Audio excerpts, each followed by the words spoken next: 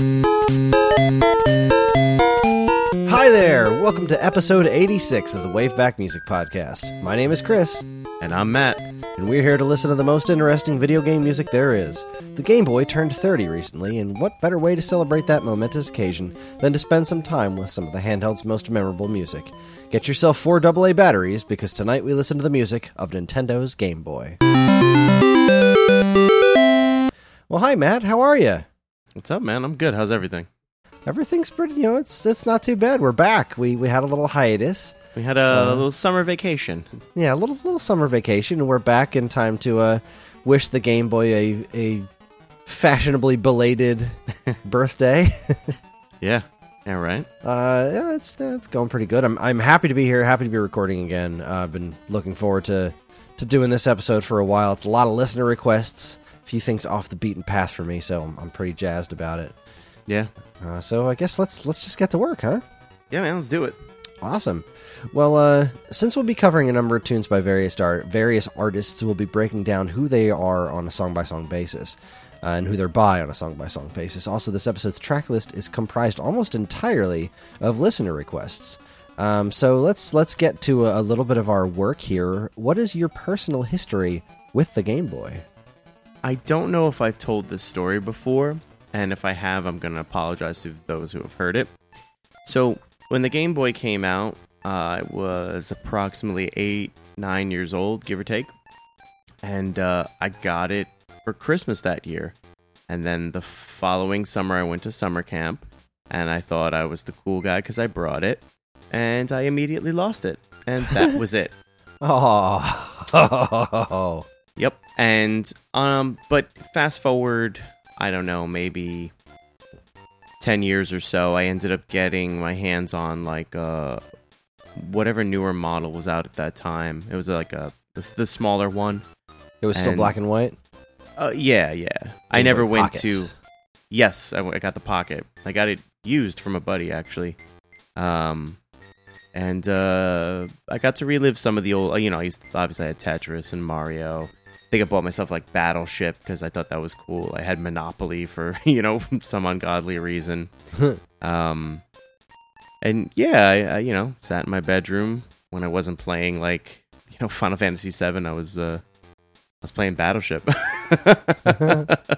But that's kind of the extent of my my FaceTime with the Game Boy. I really dug it. One of the first truly portable systems. I think up to that point I had a lot of those Tiger LCD games. Oh, you know which ones I'm yeah. talking about? There you go. Oh, yeah. I know. I have a bunch of those. I had a few. I don't know if my mom might still have them in a closet somewhere. I didn't have them when I was a kid. I have I a bunch now. My parents never bought them for me. Yeah, so up to that point, that was kind of portable video gaming, with very limited exception. I mean, like, unless you had a friggin', what was it, like a Microvision, before the Game Boy, there really wasn't much else. I think the Game Gear was around the same time, but the Game Gear was such a different animal, It was... Oh, absolutely. 6 AA batteries, half the battery life, if even that. Color screen, but, like, woo blurry. It's, yeah, it was something. And similar to NES to Master System, even though the Game Gear was technically superior, graphically speaking, not even just technically, just flat out graphically superior. Call a spade. The sound was a totally, I think it was totally one-sided in Game Boy's favor when it comes to the sound. It's the Game Boy has just such this really marvelous sound that it produces, and I think a lot of the tracks that we've picked for tonight highlight that extraordinarily well, whereas the Game Gear sounds just like a Master System, which is extremely chirpy and kind of hollow. And while there are some great compositions that exist on the platform, all in all, it's not something that's known for its great music, Yeah.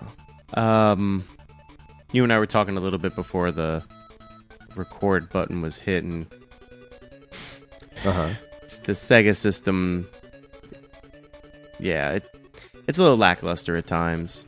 Yeah. I even owned a Game Gear too, and I don't remember really being blown away by, some of the titles I had. But again, it was handheld gaming, but in color. So, it had its, I don't even know what to say. It had its moment, I guess. Yeah, there is cool stuff to be had on the Game Gear. It is a fascinating little system. But it's not even close for me. It's Game Boy hands down. Oh yeah, there's no bones about it. Now, my history with the Game Boy was, again, I don't know if I've told this story, but if I have, I apologize. I did not get my own Game Boy for a very, very long time. The first Game Boy I ever played was a kid named Ryan Anderson brought it into school, and he let me play Super Mario Land on it, and it just like, holy crap, I'm playing Super Mario, but like in the palm of my hands, and it's not those dinky Tiger LCD games, which I've always hated those things. They're such garbage. Yeah. Like the closest I've ever had to fun with those kinds of games were Game & Watches, because they were just these really simple but fun things. But a lot of the Tiger LCD games, like, yeah, like sometimes the Tiger LCD games could be kind of fun, but most of the time, like, they just weren't even very good at that, They were just, well, here's a bunch of trash. Enjoy. It makes some bleeps. It's got some pictures on it. Oh, God. Yeah. I'm going to look and see if we have those. I didn't get a Game Boy until the Play It Loud series, which was before the Game Boy Pocket, but not by a whole lot. That was when they first released them in colors. Mm-hmm. And I got myself the red one because I thought it was the coolest thing in the world. I still do. I love my red Game Boy. It's awesome. Do you still have that exact one? I do, yes. I have awesome. Several Game Boys because I'm a Pack rat nerd. Yeah. I am. Let's see. What am I sitting on in Game Boys? Let's see here. Let me go down to my systems category here. Shouldn't have said anything. Let's dive in my insanity. Let's see. Game Boy. I have 4 gray Game Boys, 1 clear one, 1 red one, of just original Game Boys.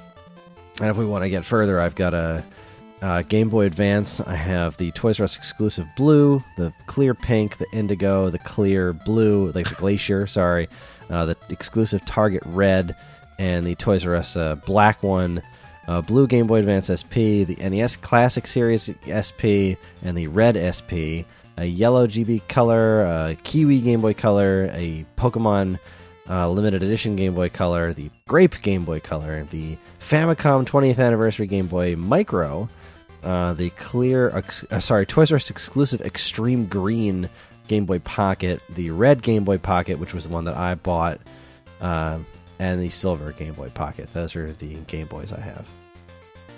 And then I have 2 black Game Gears and 1 blue Game Gear. I don't even know what to say to that. I didn't even know there were that many. I mean, I understand. I did know that there was a color line because the Pocket I had was the silver one, and I knew there was a color line, but I didn't even know there were like Toys R Us and Target exclusives. That's insanity. They're really cool because, like, instead of like on the bottom of the screen, like if you're looking at a Game Boy Advance, and it says, like, so on the bottom of the screen it says Game Boy Advance, but then at the top it says Target, or at the top it says Toys R Us, which is that's pretty neat. Okay. Anyways, so yeah, I bought that, and I went back and just got a handful of the games that I had missed over the years. Geez, now I'm trying to remember if I had gotten them before or after I got the Super Game Boy, because I definitely got myself a Super Game Boy and Metroid 2. And Kid Icarus of Myths and Monsters, and I had Super Mario Land, Donkey Kong Land. So that's basically my history with the Game Boy. And then I played it for eons after that. I played mostly on the Super Game Boy. I did enjoy a ton of time with Mario's Picross on my original Game Boy, which we will talk about before this episode is out. But honestly, I like playing games on the TV more than I like playing them portably. And I play them more portably now because of just time restraints, and the Switch's screen is gorgeous. But given the choice, I'll always go for the screen if I can, and especially growing up, and the Super Game Boy was just like a godsend to me. I loved playing with the Super Game Boy. playing through Metroid 2 on the TV and giving it all the different colors. Super Mario Land. Ugh, Super Mario Land. I did like that ability to give games like color schemes. Mm-hmm. You know, that was always kind of cool. A friend of mine had that, and I just remember being like, oh, that's nifty, but never really being like, oh, I really want to, run home and get my Battleship and play it on this or, whatever. Well, I guess let's go ahead and get it started, shall we? Yeah, man, let's just drop right in. So, obviously, there are some real heavy hitter original Game Boy songs that we're going to hit, but I thought that the coolest way to kick this off would be to play a track from the first episode of this show. The very first episode of Wave Back, I did a game called Balloon Kid for the Game Boy, which features one of my absolute favorite soundtracks by Hirokazu Tanaka, who is known for Super Mario Land, Metroid, Kid Icarus, various others. He's easily in my top 3, possibly my favorite composer ever. His stuff is just so legendary in my head. And this soundtrack that he put together for Balloon Kid is, I just think, pure magic. It just captures the feeling of playing in the daytime, in the afternoon, in the summer, with the windows open. It just captures that feeling of complete relaxed but enthralled video gaming in the best possible ways. And this whole soundtrack, top to bottom, is one that I love. But this track in particular of Pennsylvania, because there's like giant pencils and erasers in the background, so it's Pennsylvania. Ha ha ha. Can I just jump in real quick and say that I read the title and I was just like, what are they trying to make it like a play on Castlevania? I didn't even pick up that it's Pennsylvania, like the state. I'm so angry at myself right now. Balloon Kid's I think it's just such a fantastic game. It's you've played Balloon Fight before, right? Yes, I have. This is an adventure game. It's a sequel to Balloon Fight, which Tanaka also did the soundtrack to. And there was that whole balloon trip mode where you would like try to dodge the little zappy things and collect as many balloons as you can. Mm-hmm. They basically made an entire like adventure game out of that mechanic. And it's fantastic. It's very unique. It's like they made a platformer out of Joust. It's just insanity. And it's really tough. Not too tough, but it's just got such weird mechanics that it's pretty different from most other things. And I just think it's an absolute delight. And this is one of my favorite songs from that game. So let's kick it off with a song we haven't heard on this podcast for a number of years, since episode 1. So here we go. This is Pennsylvania from Balloon Kid by Hirokazu Hip Tanaka. Enjoy.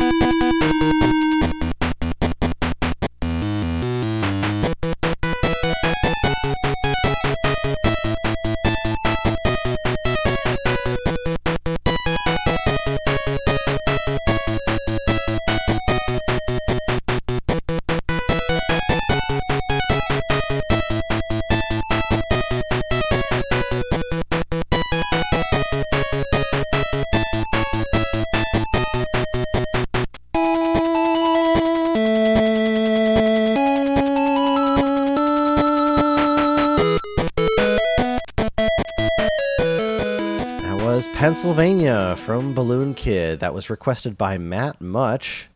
An excellent suggestion.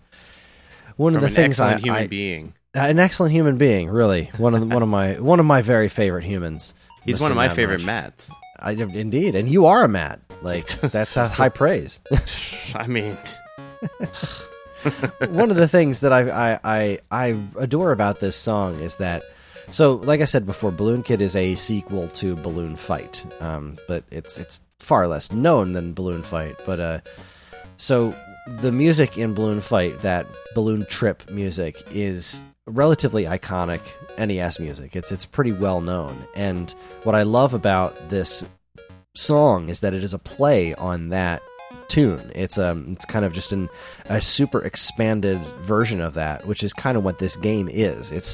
It's just a remarkable parallel between the game design and the music design, is that, you know, Balloon Kid is this just completely exploded, expanded version of this very simplistic arcade style game, Balloon Fight, and thus this music is a completely blown up, gorgeous expansion on that original tune. It's something that a lot of artists do, and we'll hear a bunch of that on this episode. But a few people do it, I think, as well as Tanaka, was that really high bass line. You know, when the bass line on Game Boy games goes up really high instead of staying in the really, really low registers, it just tugs on my heart. I really love that sound. And God, I adore this song. What did you think of this one? I really loved it, actually. There's a certain, for lack of a better term, there's a certain level of innocence to it. What you brought up at the beginning, and I think that's because you brought up at the beginning, it reminds you of summertime, windows open, and just playing the hell out of it. I can totally see going back to that, because I have moments like that too. But I was actually just having a conversation with a friend of mine. I have that with music, with record releases and stuff like that. I can tell you exactly where I was when a certain record came out. So I can totally see that. This is a really good track, actually. It's something I would have expected from an older game, like an NES title. Kind of when I don't know. I just keep circling back to the word innocent, like when times were simpler. Yeah, I mean, this is a game about a girl and her little brother was kidnapped, and so she straps balloons to her back and chases after him. Like, look at that. It's a very innocent little game. Strong female role models right out the gate. Look at that. Yeah, Alice. What the heck, man? Like, where's Alice been? She saved her brother from all these weird creatures with nothing but a pair of balloons strapped to her back. Come on, man. Give Alice some love. Yeah, let's if you're listening, send some love Alice's way. Yeah, I don't have too much to say to it. I like the composition a lot. I liked a lot of the choices in composition, like where the melodies went and stuff like that. It just felt like a good old, put a smile on my face, to steal your catchphrase. Just one of those good old tracks, man. It's a good track. It's darn joyous. All right, let's keep going then. Keep the joy a running. This next track was requested by Alex Wyzek, who has been on this show and will be on this show again when we get around to doing Sonic Adventure 2 again. He requested Mount DDD from Kirby's Dream Land by Jun Ishikawa, who's worked on things like he's a HAL artist, so Adventures of Lolo 3, Hyperzone, and many Kirby games.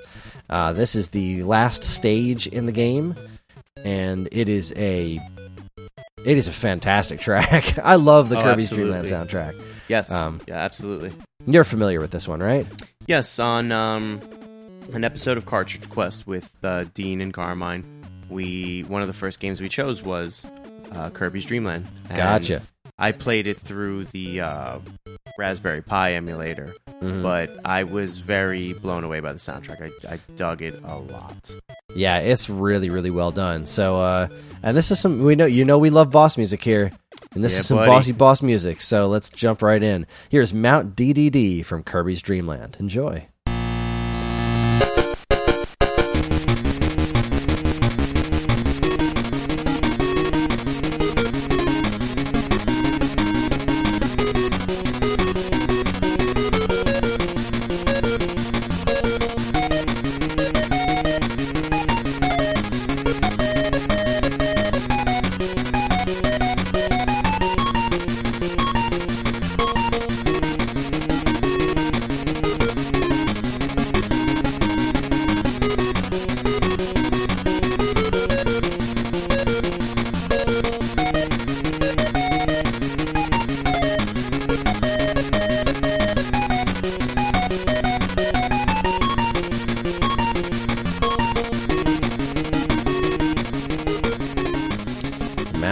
DDD from Kirby's Dream Land by Jun Ishikawa. Give me your thoughts and feelings, Mr. Matt. Oh man, that's such a good one. I love that boss fight too. Yeah, the wrestling ring. Yeah, one of the things we talked about on Cartridge Quest for that, and this might be a little astray of talking to the music, but one of the things that really comes to mind for that was attempting to figure out actually how to harm and thusly defeat DDD. Because, they don't really give you any kind of, heads up like this is what you have to do. So I can remember you have playing... to eat the stars that he, because I just thought, it was the same boat when I first got there. I just thought it was an effect. Mm-hmm. And then I can eat that effect? Mm-hmm. All right. Yeah, sure, let's do that. Yeah, absolutely. And so this track reminds me of that kind of moment of discovery, which, you don't... I don't want to say you don't get that in modern gaming, because there's quite a bit of tutorial and there's quite a bit of heavy-handedness with some things. But you don't really get that with modern gaming. And so it reminds me of those couple of days where I was like, what do I have to... I say couple of days, I didn't spend 24 hours each day playing, and I've got responsibilities. So, playing 10, 15, 20 minutes a clip. And I'm like, damn, what do I have to do here? But I refused to look it up. I said, no, I'm gonna play this. But yeah, that music is great. Just, to me, it embodies everything about that stage. Like you said, the boxing ring or the wrestling ring, whatever you want to say. Well, he's boxing because he's got gloves. His character persona, everything about it was just, it's like the right music. It's just the right music for the gameplay, for the game itself, because the game is... there's a level of cartooniness to it, but there's a level of what's the word? Difficulty. Mm-hmm. And I think it's properly represented and summed up in that track. Yeah, it gives you just the right amount of dread. I mean, it is still an adorable game, but it does give you just the right amount of dread because you're at the last boss. Yeah, absolutely. You should be like, oh crap, Well, short track. I love the stereo effect, and the little the Kirby. The very emblematic of Kirby games. Little. They've always got those really quick staccato notes going on. They have a very specific cadence, Kirby songs, but I think it sounds really good on the stereo track. So, good pick. Let's move on. Yep. So, we would be remiss to talk about Game Boy and not bring up Tetris. Because Tetris is the quintessential Game Boy game, original Absolutely. black and white Game Boy. We are limiting this only to black and white Game Boy, by the way. So no Game Boy Color, no Game Boy Advance, just original black and white Game Boy. Those were the limitations that we put on people for this one. So this track is called BGM1. It is from Tetris. This music was arranged and or composed by Hip Tanaka, yet again, very prolific in the early days of the Game Boy. And this song is based on the Russian folk song Korobeniki, which we've talked about on this show before when we did the Creator Month special, when you brought the Flopatron playing this song, which was pretty magical. This was you're requested. All still very welcome for that. It was so good. I love that YouTube channel. The Flopatron's amazing. Absolutely. This was requested by Alex Days, who was also on the Sonic Adventure episode with us. Very happy to have this request. Very happy to hear this song, because this one never gets old. Nope. And just a little quick tip for anybody. Always have this song handy on your phone, because if you're near somebody and they're trying to fit a bunch of stuff in the back of a car, just pull out your phone and start playing the song. Gets a laugh every time. Or that's like just humming the theme to Jeopardy, or the Final Jeopardy theme. Yes, and that too. This is a very similar situation. All right, here's BGM 1 from Tetris. Enjoy.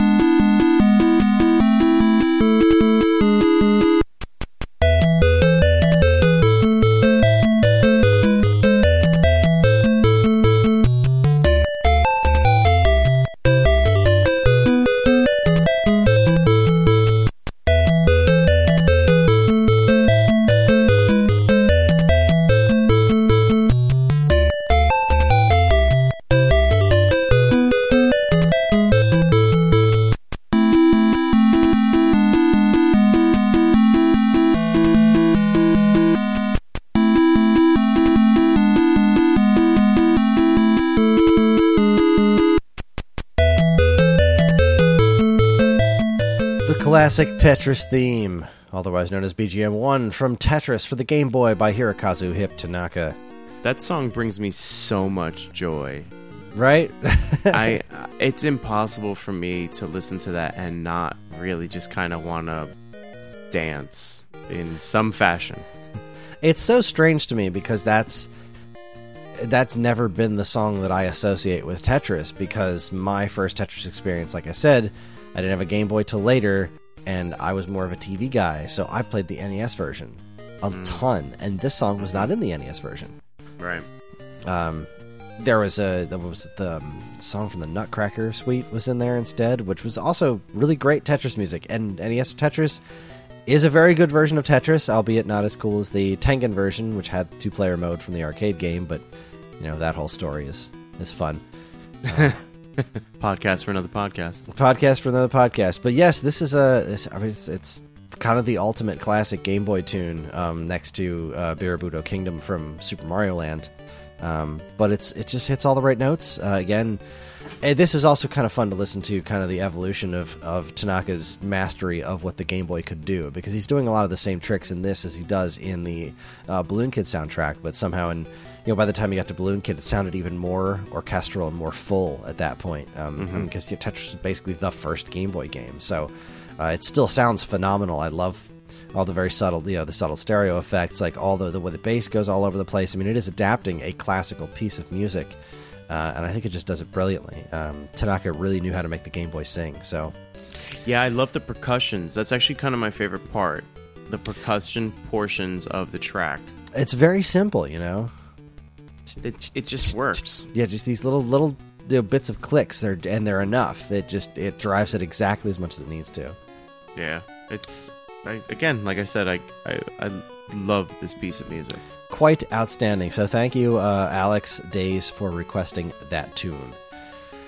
Next up, another request from Mr. Alex Wyzek, and one that I was going to pick anyway. So yeah, just watch it, buddy. There was no way. Well, I guess that's not entirely true. There were several songs from this game that I could have chosen, but I think this was the right call. We're talking about Tal Tal Heights from The Legend of Zelda Link's Awakening, by Minako Hamano of Super Metroid, Brain Age, and Donkey Kong Country Returns fame, and Kozui Ishikawa, known for Wario Land 1 through 3, Star Fox 2, Mario Tennis. And I know that it is Kazumi Totaka was also involved in the soundtrack of this. Kazumi Totaka is Wario Land, various other games as well. The character KK Slider from Animal Crossing is kind of based on Totaka. I think he's known as Tota KK, and then KK Slider is how it came. I don't remember. Yeah. You know what? If you know what I'm talking about, then assume you know what I'm talking about. Got it. Anyway, we're talking about Legend of Zelda Link's Awakening soundtrack, which is phenomenal. We just listened to Cadence of Hyrule recently, so this one's probably fresh in everyone's mind. And whatever, man. This song's great. You can never hear this song enough. It's a wonderful take on the traditional Legend of Zelda tune. It is masterclass in awesomeness, and we're going to listen to it. So here is Tal Tal Heights from The Legend of Zelda Link's Awakening. Enjoy.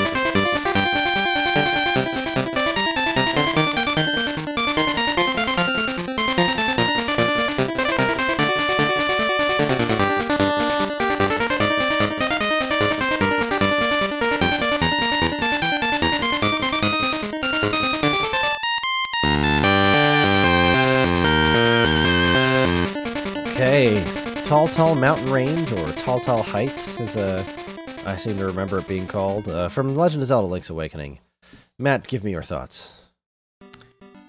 Oh man, quintessential Legend of Zelda musical piece. I think when people think of Legend of Zelda, that's the very first melody that comes to mind. For me, it certainly is. This track, absolutely fantastic. There's a lot of interesting things for me that go on in this track. It certainly feels like they did this thing with transponding the main melody. They moved it up, and then it feels distant from everything else, if that makes any sense. And so I think there is this illusion of large space. So then therein lies the idea of the mountain range, or so, at least for me. But my absolute favorite part of this is that bass line. Yeah. And when it breaks away and it's just the bass line, yeah. I sat here and I was like, I really should learn that. Like, I want to grab my bass right now, and I want to learn that very quickly, because that is such a smooth bass line. Yeah, Banjo Guy Ollie just recently covered this tune too, and he did a really awesome job. Of course he did. And of course it was great. That guy can do no wrong. Ugh. I love him. No, I'm kidding. I love you. Yeah, but that bass line part is just, that really gives me like life, as the kids say. Great track though. Absolutely great pick. Yeah, wonderful pick. I mean, I just don't even have words. They're unnecessary. Link's Awakening is one of my favorite games, period. Just bar none. It is so good. Top to bottom, floor to ceiling. I adore that game. And I cannot wait. In just a couple of weeks, the remake on Switch. I cannot freaking wait. I don't even care if it is just 1-to-1 and they didn't add anything new. I don't care. I will, with a smile on my face, plunk down $60 to play that in gorgeous full-color HD on my TV. I will, with a big, dumb smile on my face. I cannot wait to go through that game again. Out of curiosity, is there any other way to enjoy that game? I suppose you could, have just gotten your wisdom teeth removed and you can't smile. It's possible, dark, though bro. Unlikely. It's dark. Yeah. I like it. All right, speaking of stuff that makes me happy, let's move on to the next track. This was a listener request, again by the lovely Matt Mudge. Oh, Matt. Matt, you wonderful man. What a wonderful, wonderful pick. This one was definitely on my list. This had to be picked. This is, another all-time for me. Absolute all-time. Another Hip Tanaka track. This is Fever from Dr. Mario. And it is just one of the most brilliantly written pieces of video game music ever. It's so good. And the Game Boy version it's just the best. This game came out for Game Boy and NES, and I played the NES version way more than the Game Boy one because it is a game about matching colors, and doing that on a game system with no colors was pretty hard. Kind of tough. But I do have to give the nod to the music on the Game Boy version. There's something more full about the NES version. It sounds more full, which is also done by Tanaka, which is really interesting. A fun musical experiment to go through. If you listen to the Balloon Kid soundtrack, listen to the Dr. Mario soundtrack, both for Game Boy, and then listen to what the heck's it called? Hello Kitty World for Famicom, which is a Hello Kitty reskin of Balloon Kid for Famicom, and Dr. Mario for NES. They use the exact same instrument sets. So, like, Dr. Mario for NES has this very, very specific, like, kind of bongo-y drum sound going on, and that's also all over the Balloon Kid music on the Hello Kitty game, which is, it's so weird listening to that music with that instrument set. It's just nuts. But while I do adore the NES soundtrack, this version of this song has an extra couple of seconds of music that isn't in the NES version. Right before it loops, it just goes into this really, really pretty... just kind of like really pretty, very brief refrain before looping back around. And this song's a freaking masterpiece. And I was just playing Dr. Mario on my iPhone earlier today, so this music is fresh in my head. But ain't no version like the Game Boy version. So here is Fever from Dr. Mario. Enjoy.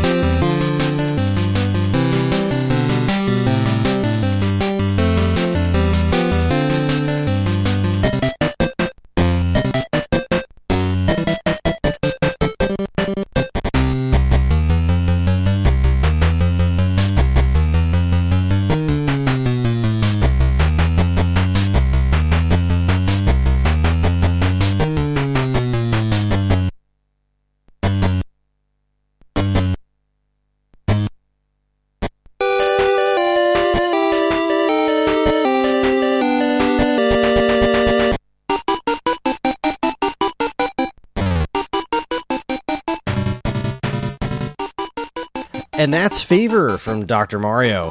One of the best. One of the greats. You want to talk about an awesome bass line? This song is all bass, and it's all good. It really is. It's all bass. And that's kind of what I meant by the NES version. I think sounds like a more full tune. This is like there's so much staccato. But when it's not doing that, when it does fill out those little bits where it's full, are just magic, man. Oh, I love this tune. I couldn't agree with you more. There's just something very fun about it. There's something very what's the word? There's just something very chaotic, like a controlled chaos to it. There's an urgency, obviously. There's a sense of urgency to play the game. I was never a huge Dr. Mario fan. But even still, like listening to this one track, I could totally see the game in my head, and I can remember kind of playing it and being like, "Oh my god," the little viruses or the germs, whatever you want to call them, they're so iconic to me that they stick out the most. And for some reason, the music seems to fit their faces in my head. I see their faces, and I'm like, "That's what they sound like." And then I hear the music, and I'm like, "That's what they look like." The dancing around and stuff, yeah. Yeah. So it's a really good track. Again, another killer bass line. Yeah, absolute killer bass line. True classic. All right, let us continue this train a moving because we've got a lot of songs to listen to tonight. We do. It's a little supersized. We supersized to do the Virtual Boy 30th anniversary or 20th anniversary, whatever the heck it was. Yeah, it couldn't be 30th. The Virtual Boy's not older than this. So let's we supersize this one a tad too. This next one is another request from Alex Wyzak. I promise I didn't just load this up with all the songs that Alex requested. He just kept requesting interesting stuff. And this one was a very interesting track that I was unfamiliar with. But I wasn't unfamiliar with the artist. We're talking about the Level 1 music from RoboCop for Game Boy. And this music was done by Jonathan Dunn, who we have mentioned on this podcast before from the aforementioned Virtual Boy special. He did the music to Waterworld for the Virtual Boy. But he also did music for... he worked with Ocean. So he did some licensed stuff like Addams Family for NES and Super NES, the really awesome Jurassic Park Super NES soundtrack, also Jurassic Park for Game Boy and NES. So he's done some pretty rad stuff. And this is, as soon as I booted up this track, it's like, yeah, this is definitely his style. He's got a very... I can definitely hear his style if you're familiar with those other games, particularly Jurassic Park and Waterworld. If you're familiar with those games, this music is really right up that alley, and it's just kind of cool hearing it coming out of a Game Boy because I'm not overly familiar with a lot of his Game Boy work. But this is a cool track, so thanks, Alex, for suggesting this one, and let's give it a listen. This is Level 1 music from RoboCop for Game Boy. Enjoy.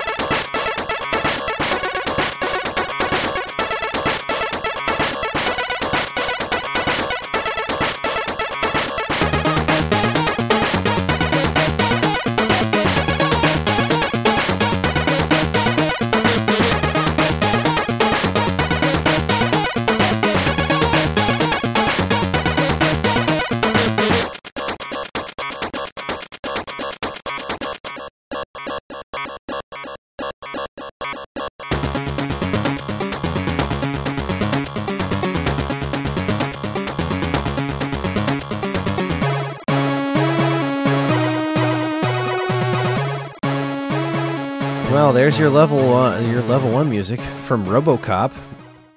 That's a freaking cool song, huh? I did not expect that at all. And like for the best. That was a really good track.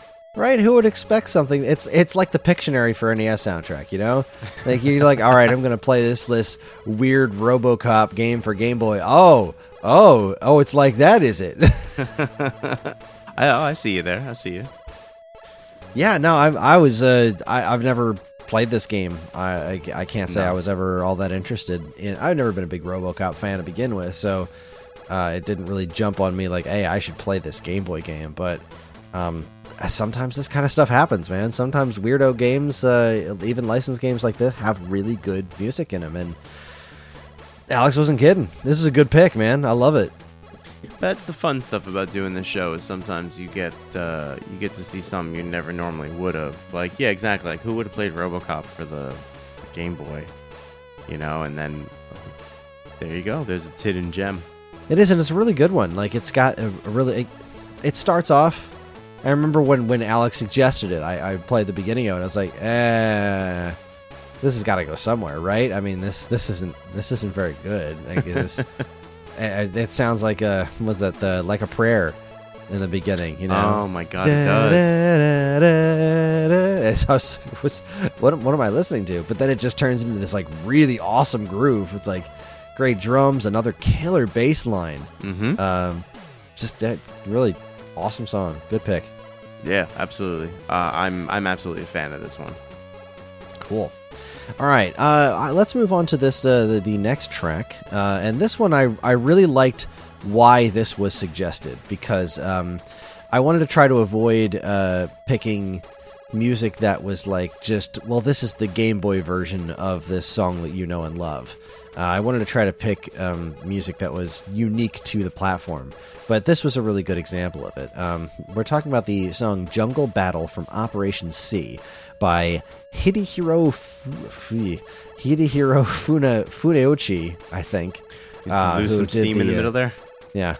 Did the soundtrack to the Castlevania adventure, Quarth, Kid Dracula, among others.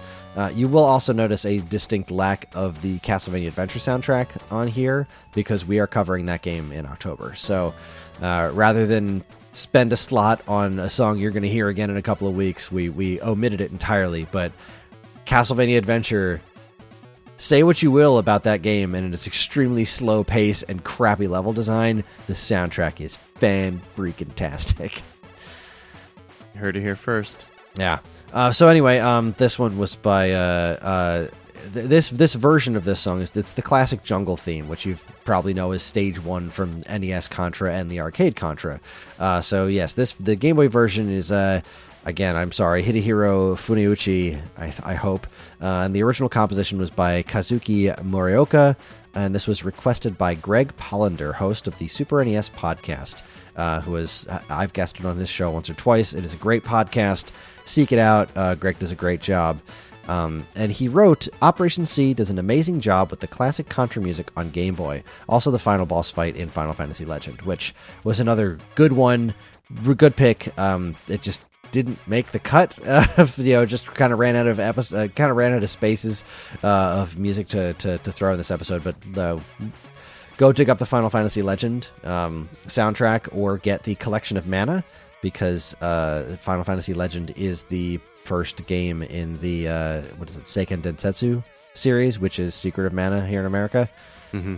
So track that one down. I've never played the game, but I've heard some of the music and seen a bunch of it, and it's been on my list of things to do forever. And I am going to get a physical copy of Collection of Mana and play it. It's gonna happen. I just don't know when.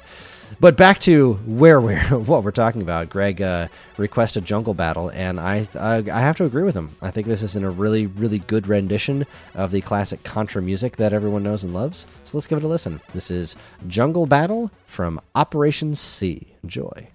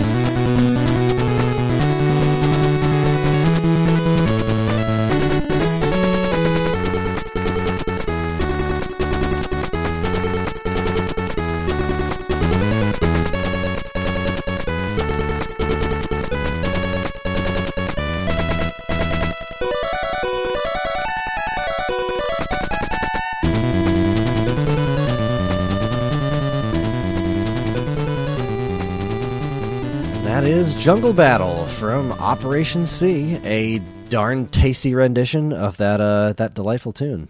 I say delightful, like, you know, you think back on Contras, so what a delight that game is.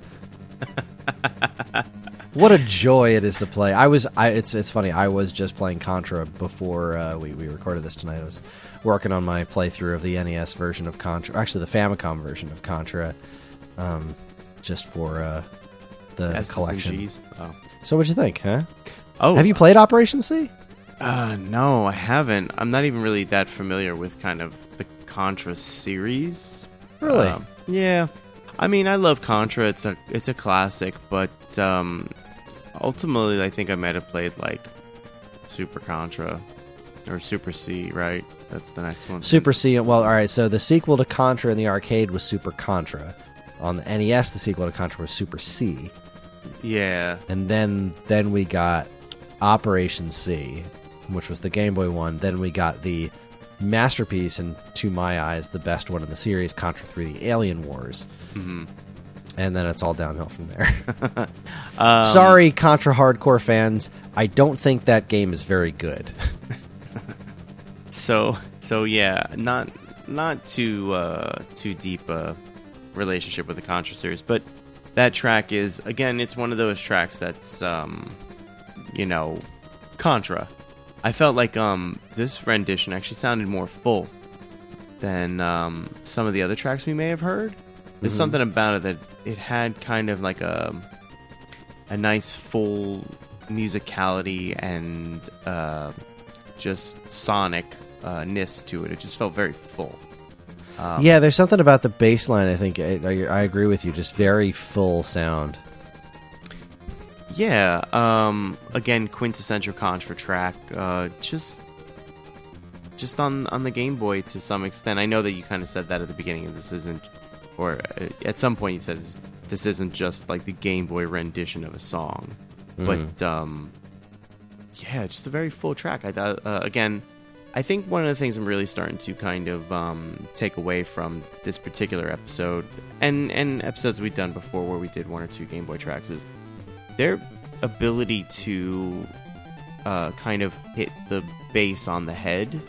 Like these really great A, compositions, and B, sample sounds. That's really my takeaway from this. Yeah. Just kind of really nailing the low end, so to speak. Mm-hmm.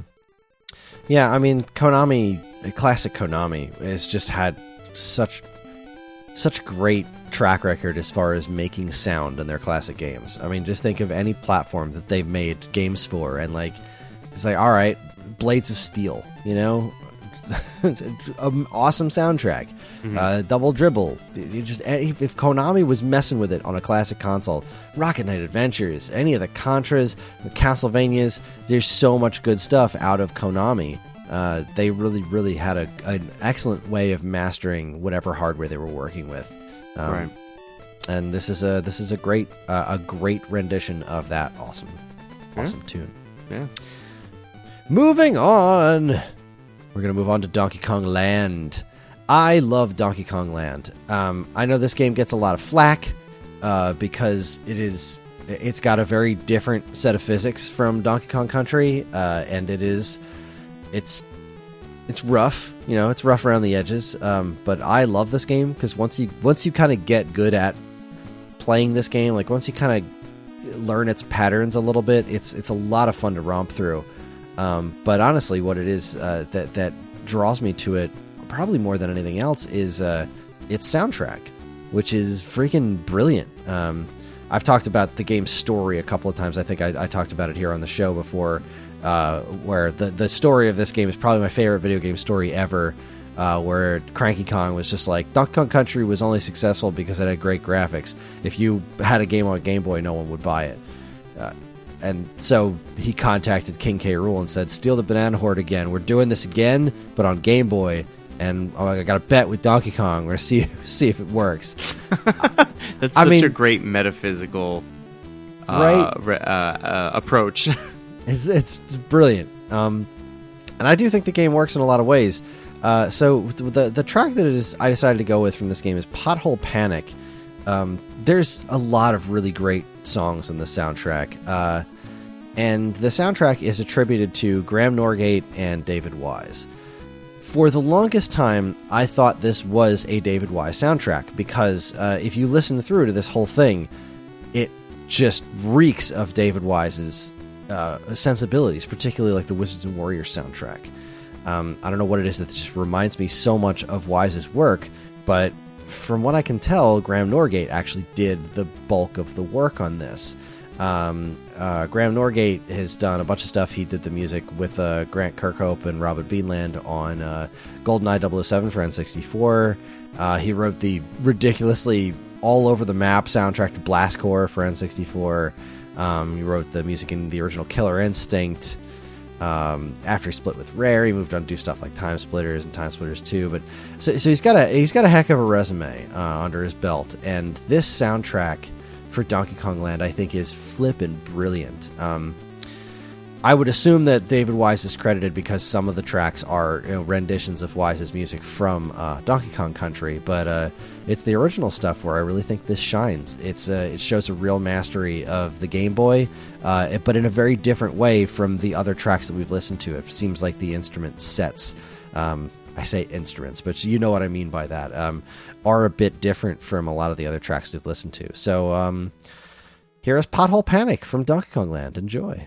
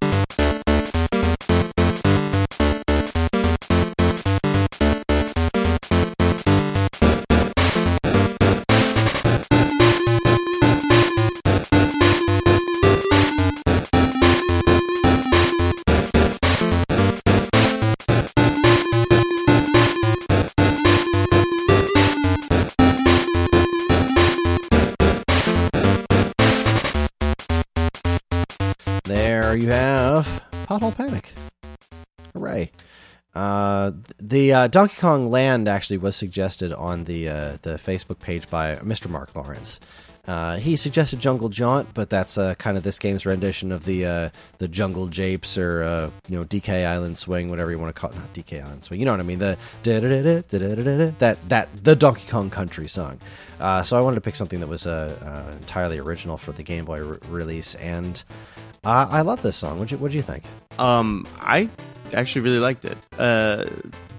Never been one to play a lot of Donkey Kong. I played Donkey Kong Country. I owned and played Donkey Kong Country inside out and backwards.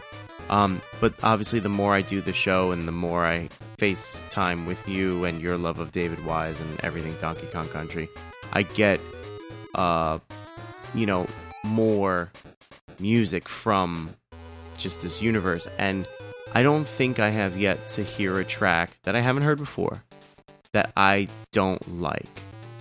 And this is just another prime example. This is just good music. There was something about this song that made me kind of like bop my head with like a smile, like this is kind of fun. Okay, cool, man. It's a little jazzy, It's got going on at the beginning. It's got that jazz tempo and stuff, and then again, but it just kind of breaks it right in the middle, Mm-hmm. Like when it just goes doodle-doom, and it just turns into like boom, boom, boom. It just changes the beat entirely for that little breakdown in the middle there, and I love the way that just kind of like suddenly comes in. It kind of gets that kind of slow build where it's this very, very simple, just the bass doot doot doot doot, and then it just kind of builds that little, and that's the part that reminds me of David Wise. That little that instrument choice is very David Wise to me, and the way it eventually builds to that part and then loops back around. Yeah, absolutely. That bass break is just perfect. And again, I think this is what you were saying before, how it goes from the jazzy to like kind of,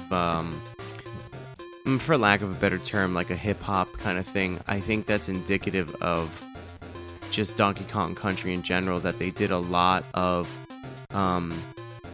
hip hop themed stuff, which, if you do your history, is, based on jazz and the samples from jazz records.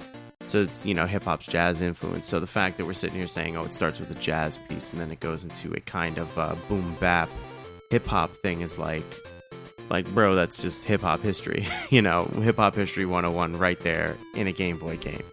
So it's such a great track, and it unknowingly does a little history lesson for those of us who know hip hop, I am not one of those people who knows hip hop. Well, being from the Bronx, and it's kind of a thing. Like you're not allowed to live here if you don't. So, yeah. But yeah, another, again, like I said before, it's just another great track, indicative of great composers. It's another finger point at how good the software was for the Game Boy, just to get these sounds to sound the way they do. And here we are talking about them some 30 years later. Like, there's something to be said. Yeah, and I never get sick of this. I mean, you know me, I never get sick of this kind of music, but really most of these tracks are just on part of my regular rotation of stuff I listen to anyway. It's just good music. Period. Indeed. Well, we're past the halfway point here, so let's keep on a going. Mm-hmm. This one was requested by me. This one's 100% me, and this is my ultimate Game Boy song, because this is the song I heard come out of my Game Boy more than any other song on the platform, and by a very considerably large margin. I put so many hours into Mario's Picross over the years. It is unconscionable. Like I've said before here or on Stone Age Gamer, I played this game for 13 years. That's saying regularly. Something. Just I would beat the game and then maybe take a month or two off and then just start back over again and just play these puzzles over and over again. I've never been amazing at them. It's I am still not a Picross master, no matter how much I play it. It's not the way my brain works, but I find it endlessly soothing. And it took 13 years for another Picross game to make it to America with Picross DS. So it was just me and my original Game Boy. Whatever I always had something nearby that could play original Game Boy stuff so that I could play Mario's Picross. And I always played with this tune on, which is BGM 2 from Mario's Picross by Toshiyuki Ueno. You may know from such hits as Itadaki Street for the Famicom, Mario Super Picross for Super Famicom, and Mini four-wheel drive Game Boy Let's Go All-Star Battle. Oh, yes, that one. Those games, yes. That's the one. This song has been reprised in other versions of Mario's Picross, and was even part of the DLC in Picross DS. You could play Mario's Picross puzzles in Picross DS as DLC, and it came with Mario's Picross music, which was so good. I loved the DS rendition of this. But regardless, this is the original flavor of this song, which I love and has played in my head endlessly. I do wonder if this is the person who wrote the music for, because we recently did our One Hit Wonders, another song from Picross, and I wonder if this is the same artist, because it's just, that game is just listed as by Jupiter.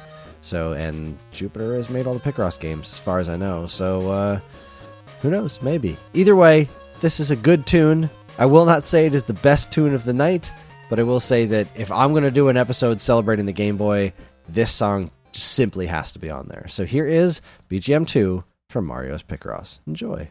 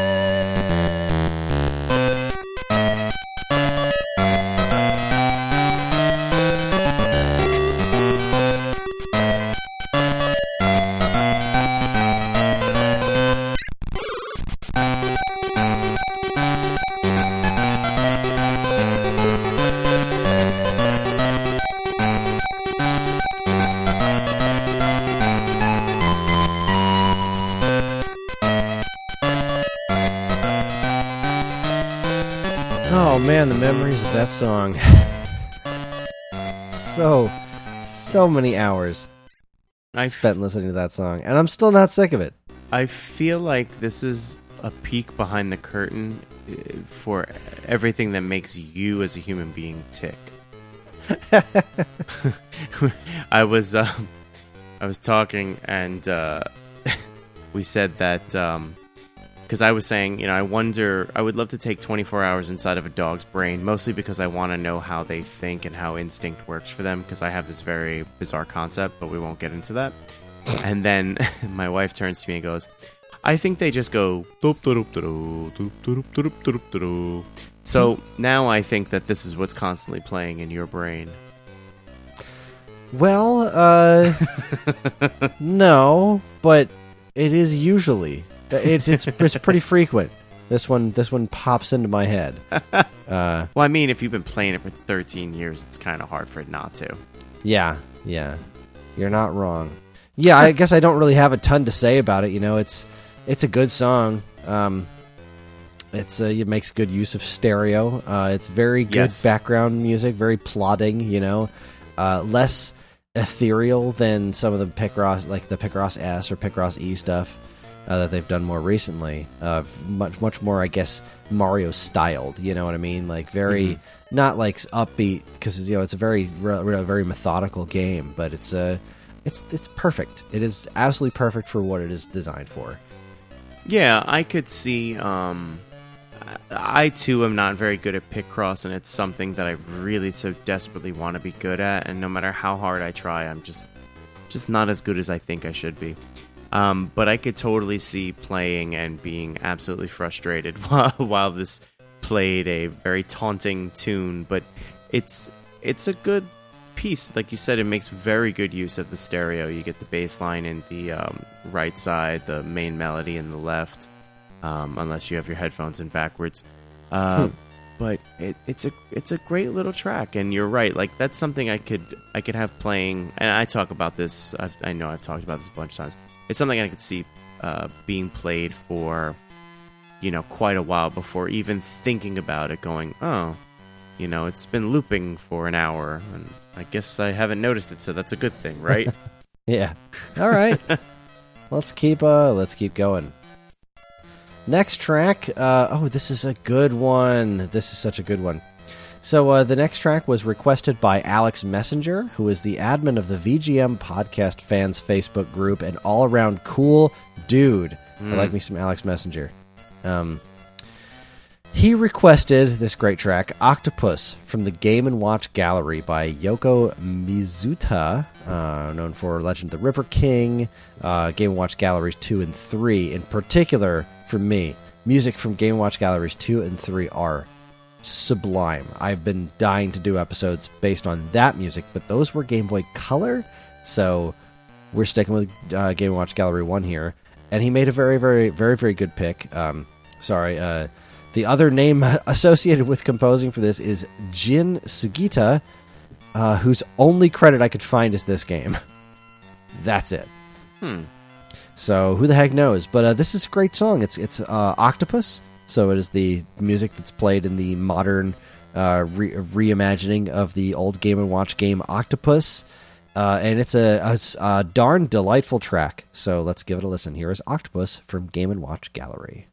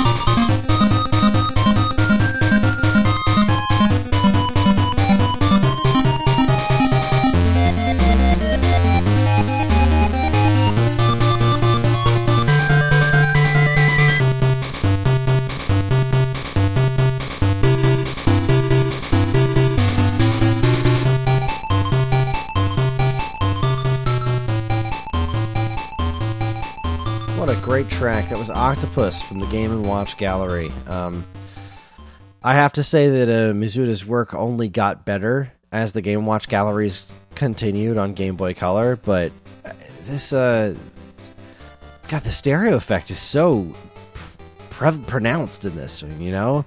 And it's just a good, enjoyable, fun little track that matches this gameplay flawlessly. It's what a good pick. Having no real FaceTime with this game, I really enjoyed the track. I was looking up some stills and things like that to kind of get an idea, because I know what Game & Watch is. Those we talked about them before, the clamshell games and stuff. So I was very curious what you were talking about, Game & Watch Gallery, but I can see it totally fitting, the gameplay and stuff. One thing that really bugged me, and I kind of couldn't shake, and now I don't think anyone else is going to be able to do so too as soon as I say this, the bass line, I don't know if it's intentional. I'm going to assume that it was unintentional. It's part of the bass line to that song from Sister Act, I Will Follow Him. So it's, I love him, I love him, I love him, and I will follow him wherever he may go. So I couldn't get... I've never seen Sister Act, so you've ruined nothing. But you don't know that? You're not familiar with that song? I am not. It's like an old girl group, kind of Motown-esque. You know what? doo-wop. I'm sure I'm familiar with it to some degree, Yeah. but I'm going to go ahead and just tune it out so that it doesn't. So I apologize to everyone else for that. But that aside, once I was able to kind of pull away from that, this is a really good tune, man. It went to a lot of cool places, actually. There's a lot of dynamic to it. Moved around a bit, which is always good. It's not the same, 5 notes over and over again. It's a really good piece of music. Again, despite my own, hang-ups. Oh man. Well, that was certainly an unexpected critique on that song. You're welcome. Just you never know when Whoopi Goldberg's going to pop up in your podcast. She's the Spanish Inquisition of actresses. What? That might officially be the most ridiculous thing said on the show. Nobody expects to move on to the next track, which was requested again by Mark Lawrence, sort of. Mark, I say sort of because JK. I called an audible on Mark's choice here. So we're going to be listening to a song from Mega Man and Dr. Wily's Revenge, a game that we've covered on this show before. He requested the wonderful rendition of Cutman's theme, but again, since I was trying to avoid just doing renditions of songs that were on other platforms, I wanted to pick one of the original tunes from this game, so I went with the excellent Anchor Stage from Mega Man and Dr. Wily's Revenge by Makoto Tomozawa, who you might know from the Aladdin Super NES version, Dino Crisis 1 and 2, and the horribly underrated product number 3 for GameCube. That's a good track. It's a good song. Let's listen to it. It's awesome. It rules. Do it. Play.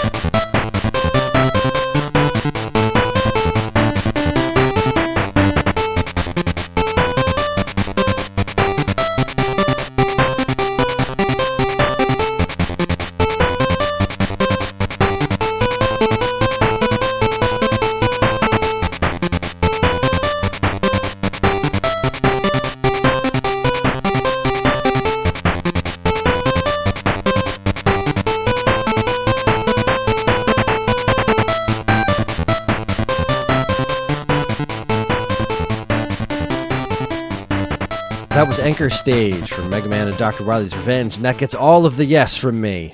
It gets all of my yes, too. That's great. That was a great track. Such a good song. This is such a wild soundtrack. We did these back to back. Was this before you were on the show when we did this one? Probably.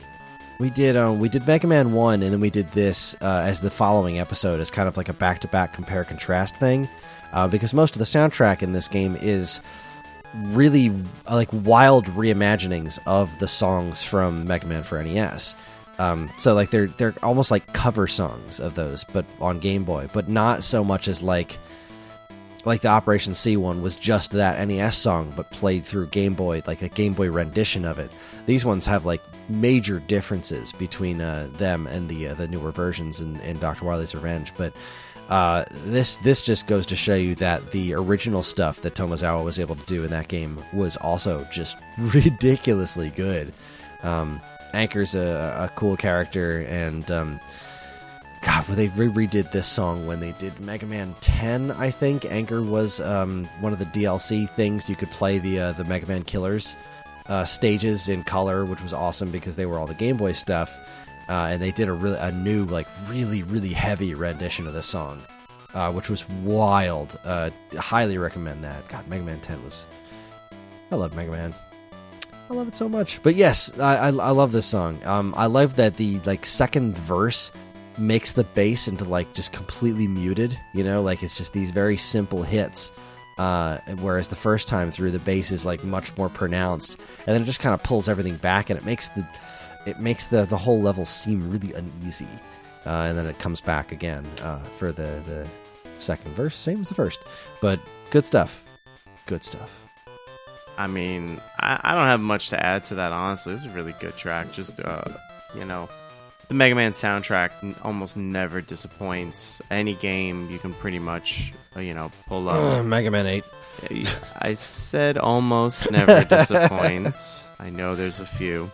I love that smooth jazz in your Mega Man games. Then have I got a Mega Man for you. But yeah, almost never disappoints, and this is just one of those tracks that is right there. It's just a beautiful Mega Man track. That's all I gotta say about that. Well said. All right, we're going to move on to our next track, which was... Oh, where did I go? There it is. There it is. Sorry, lost my page here. This was Main Caves from Metroid 2 Return of Samus by Ryoji Yoshitomi. Yeah. Yeah. Mario Paint, ARMS, Mario Clash. Music on ARMS. I love ARMS. I was just playing ARMS like last week with my son because... Every now and then, that game's just so much fun to bust out. That was such a good game. This was requested by Mike Sheridan, who obviously first requested Castlevania The Adventure. But we're going to be doing that one soon, so no worries, Mike. But this was a really good pick, and I almost didn't go with it because we listened to it, I don't want to say recently, but we did that whole... One of my favorite episodes we did was when we did compared Metroid 2, AM2R, and Samus Returns. That was a lot of fun. Yes, it was. So we've already talked at great length about this song. So if you want to hear more of our thoughts on it, go back and listen to that episode. But in the meantime, let's listen to it because it deserves a spot to be listened to here today on our Game Boy Celebration episode. So here is Main Caves from Metroid 2: Return of Samus. Enjoy.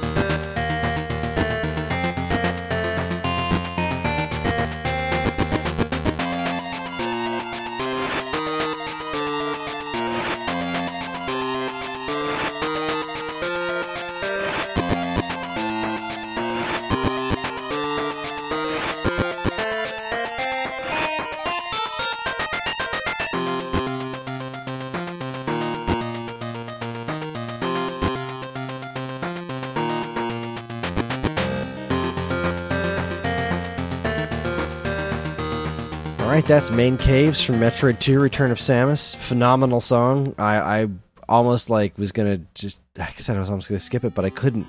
I can't skip it. It's too good. This song is too freaking good, man. And it's I love the very simple but extremely driving bass line, but I don't know. Like I said, if you really want to hear our in-depth impressions, of which there are many, head on back to our Metroid 2 comparison episode, which was super fun. I'll just say very simply, again, great track, great like sonic tricks to make it sound bigger than it is. You know, again, for the Game Boy, it's like, that's crazy. Sound bigger than it is. That's a good choice of words. As it does. It sounds huge. Mm-hmm. But it's just a handful of tracks smushed together. It's marvelous. There you go. All right, we are coming up on the end here. The next track is another one that was requested by me and granted by me because I have the power. I like trotting this one out because this is a super obscure song that is, I think, just quite wonderful. And I've never found it on the internets.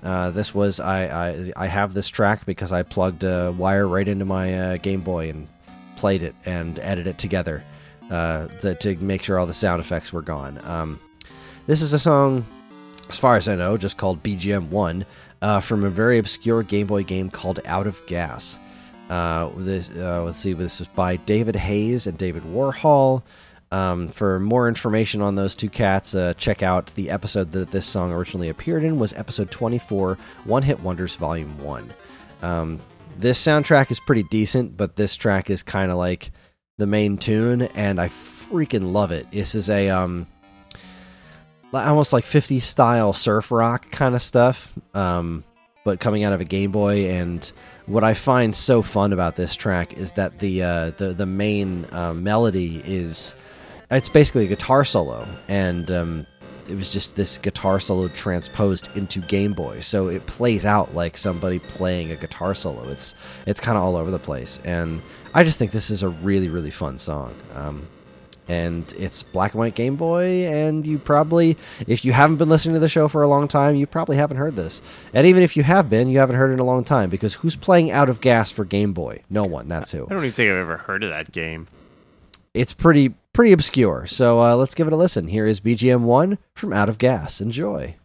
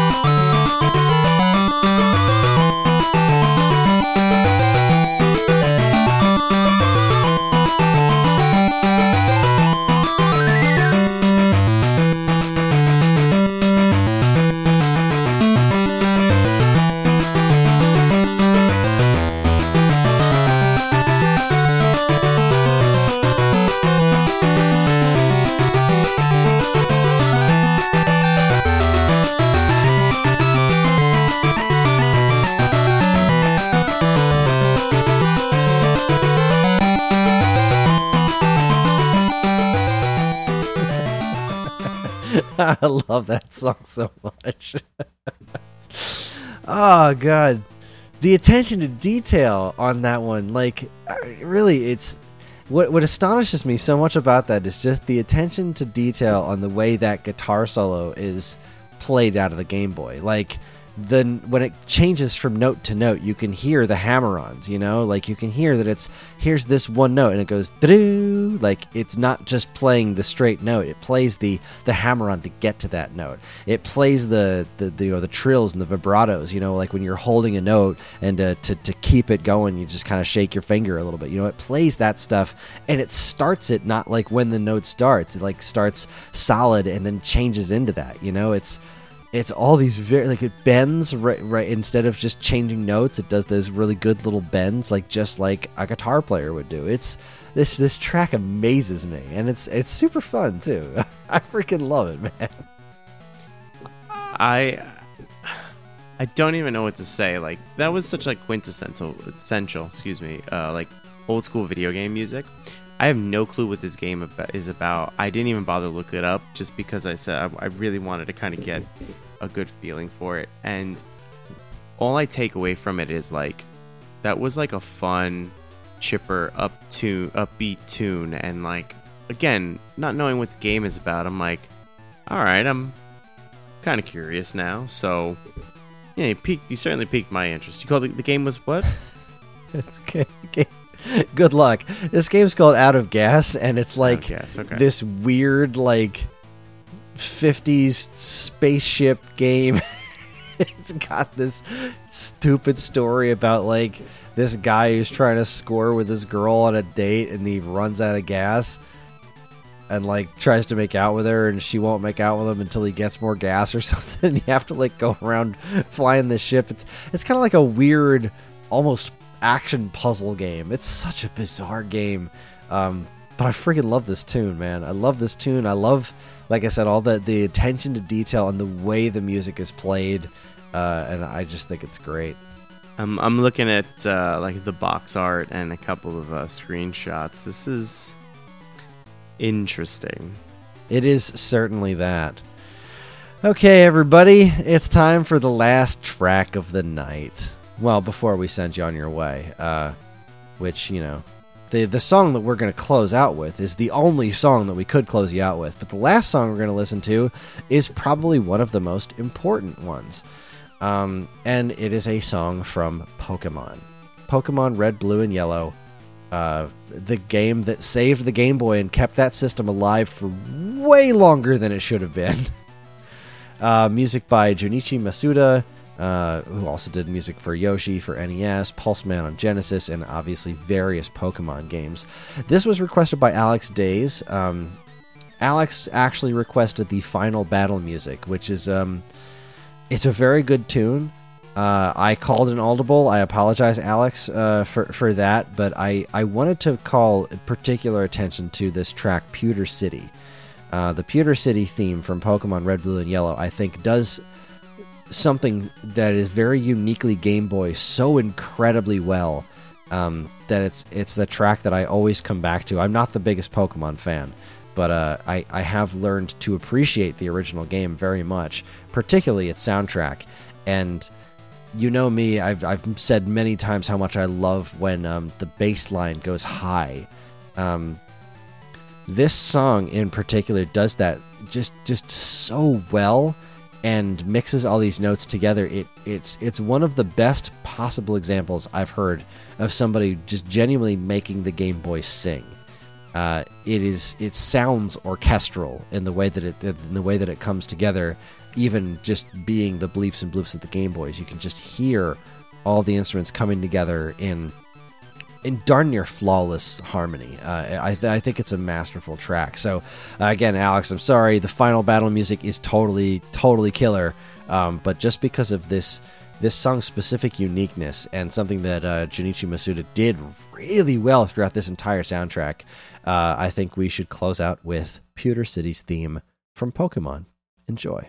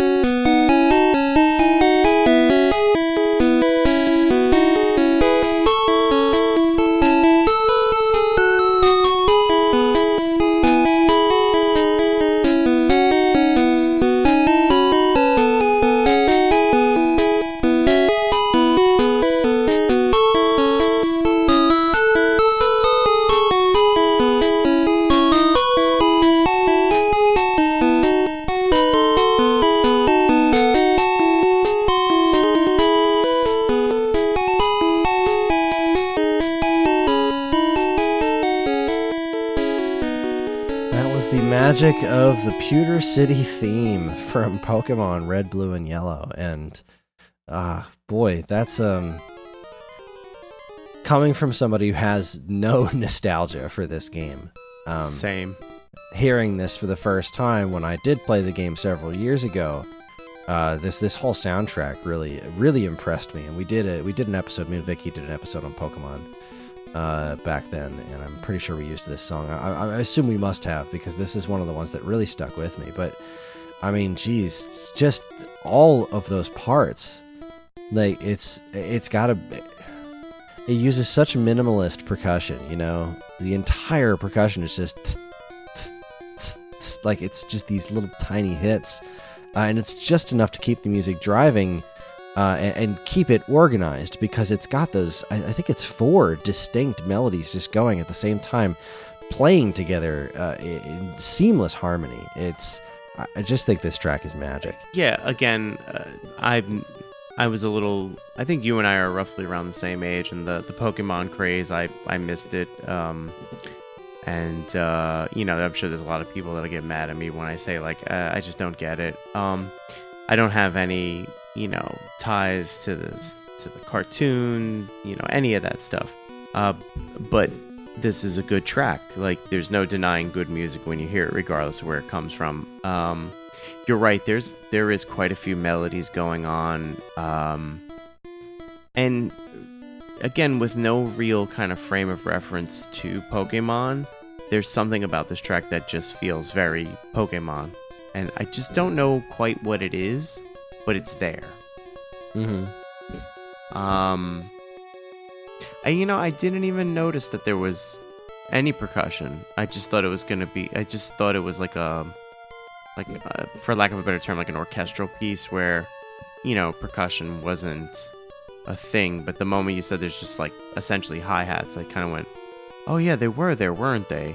Yeah, they're very, very subtle, but they are definitely there. So. Yeah, I mean, again, it's just a good piece of music. That's why it's in this episode. Yeah, and you can't talk about the history of the Game Boy and not mention Pokemon, because like it, love it or hate it, it's such an important game for Nintendo, for the Game Boy, for portable games, for gaming in general.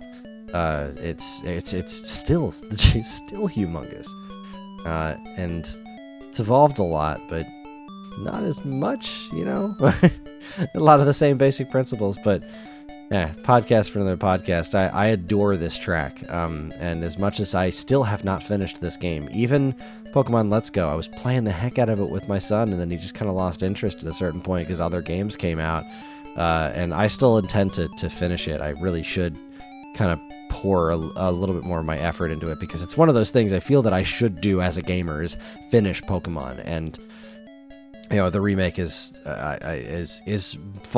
very playable, and I don't have to bust an original Game Boy to do it.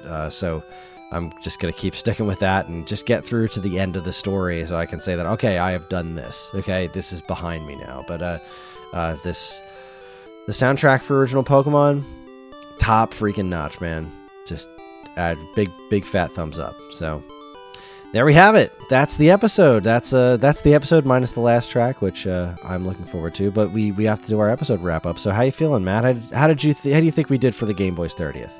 I think we did a fairly damn decent job. We had a lot of tracks from various places, fairly eclectic mix. I think we did a good job of displaying the capabilities of the sound that the Game Boy was able to produce, and like I said prior, bass lines, man. This thing really cranked out some bass lines. Agreed. I love me some good old Game Boy bass. Speaking of bass, though, I'm gonna have a very different kind of bass on our next episode. Join us next time as we give another platform a belated anniversary special for the Sega Genesis. The Genesis is also 30 years old, and boy, the Genesis has some pretty distinct bass. Sometimes not in a good way, but many times in a very good way. Matt and I will be looking at mostly your favorite Genesis songs, with some of our own tracks peppered in for good measure, or maybe the opposite. I don't know. I was talking about before the show, and I have a bunch of songs picked out already, so I don't know. We'll see. I'm going to throw this out on the Facebook page and see if we get another stack of great requests, just like we did this time around, and pick the best from them. But yeah, it's going to be an interesting episode, because I feel like we don't cover Genesis enough on here. The Genesis has a very unique sound system going on there, and there is some really good music on that platform. So I'm looking forward to it. As always, we'd love to hear everyone's thoughts and memories on the video games we discussed here today, and you can do so on our Waveback forum page over on Facebook. Just search for Waveback on Facebook. You'll find out more information on our next games, as well as a nice, convenient place to talk about all of them. Of course, you can always still send us an email at mail@geekade.com, and while you're at it, check out all our social media channels, which you should totally follow, like, and subscribe to if you haven't already. And be sure to check out all the other great content we have on our site over at geekade.com. And, of course, shameless plug, if you haven't been subscribed to the Waveback Overplay channel yet, that is a YouTube channel that I run where I take two different versions of the same song and mash them up and see what they sound like. I'm currently running Earthworm Jim, which has been super fun, mashing up the Super Nintendo and Sega Genesis versions of Earthworm Jim, making the pitch and tempo match the Genesis version, since that's kind of the primary. And it sounds really great, so check it out, Waveback Overplay. It's really unique and interesting music. So, in the world of video games, the pantheon of gaming, there are two ending credit songs that affect me more than any other, and they both involve flying away. One of them is the ending credits music. Well, what the heck is that one called? Too Far Away something. Too Far Away Times from Chrono Trigger. Absolute classic. The other one is Rocket Ship Ride from Super Mario Land. Super Mario Land soundtrack. Again, Hip Tanaka. So brilliant. It is so unbelievably brilliant. This was another one of my favorite episodes we did, where me and Vicky compared Super Mario Brothers and Super Mario Land soundtracks side by side, because they just represent the beginnings of the Mario franchise, but from very different musical perspectives, between Koji Kondo and Hip Tanaka. This song is just... Man, this song hits me in the feels every single time. It is a flippin' masterpiece of just one of the most gorgeous tunes to ever come out of a Game Boy. This was requested by Rebecca Suez, I think is how you pronounce her last name. I don't think I've ever actually heard her say it. But she is a friend of mine who works over at Level Up Entertainment in the Hamilton Mall, where I buy most of my old video games and comic books. So this was an excellent request. I think she just recommended Mario Land in general. She gets the attributes for attribution. What is that, a word? I'm making up words at this point. Doesn't matter. Super Mario Land, Rocket Ship Ride, one of the best songs you will ever hear. A true masterpiece, and a great way to end an episode. So, thank you very much for your patience while we got our schedules all lined back up. Thank you very much for listening to the episode, and we'll see you again in a couple of weeks for our Genesis episode. That's all I got. Have a great night. Enjoy.